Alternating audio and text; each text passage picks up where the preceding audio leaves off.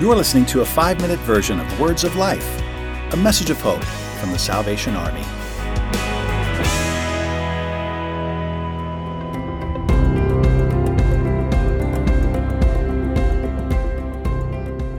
Welcome.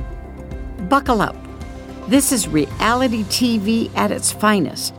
It would make the Kardashians look like the Brady Bunch. This story has it all.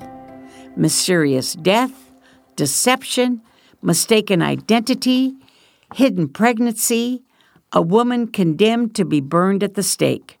You don't even have to turn on your television for this kind of drama. This is real-life reality, and it's all truth. Much of the culture that influences our lives today is dark.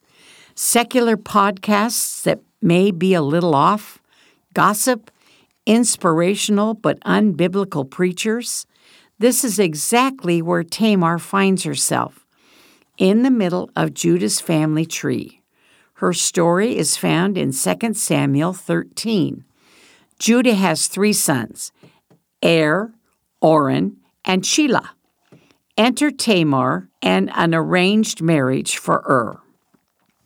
Before we go further, there's a sacred law that states that if a woman's husband dies and he has a brother, he was to marry her and conceive a child that would be the heir to his deceased brother. This was designed to help provide for women who were widows. Er dies, not just dies, but he's an evil man and God kills him. Judah follows the law and gives Tamar son number 2, Onan. Onan was not happy about this. If there was no heir from either brother, there would be more of an inheritance for him. Onan made certain that he would not conceive intentionally. God saw this wicked behavior and kills him. The real loser now is Tamar, widowed twice, no children. But we must remember that God will always have a plan to bring beauty from ashes. Judah didn't know that he lost 2 sons because of their own wickedness. In his mind, the common denominator was Tamar. Remember, there's one more son.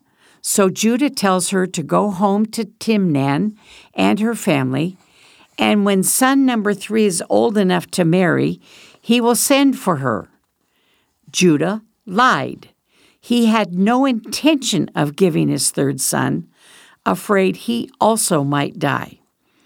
It appears that fear paralyzed Judah, causing him to do the wrong thing. Judah leaves Tamar in limbo. He didn't release her from his family, nor give her the husband she deserved. Tamar had no rights to search for a husband in another family. She returns home and waits as Judah requested.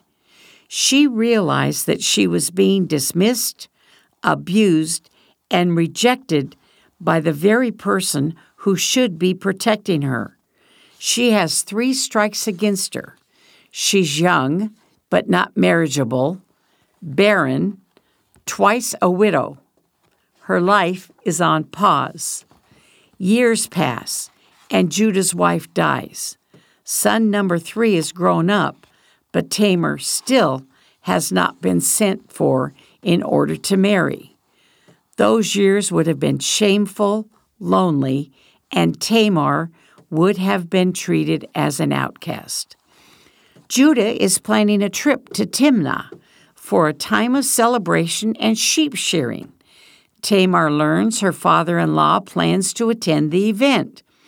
She knows no arrangement for son number 3 has been made to marry her. Enough! Tamar takes action.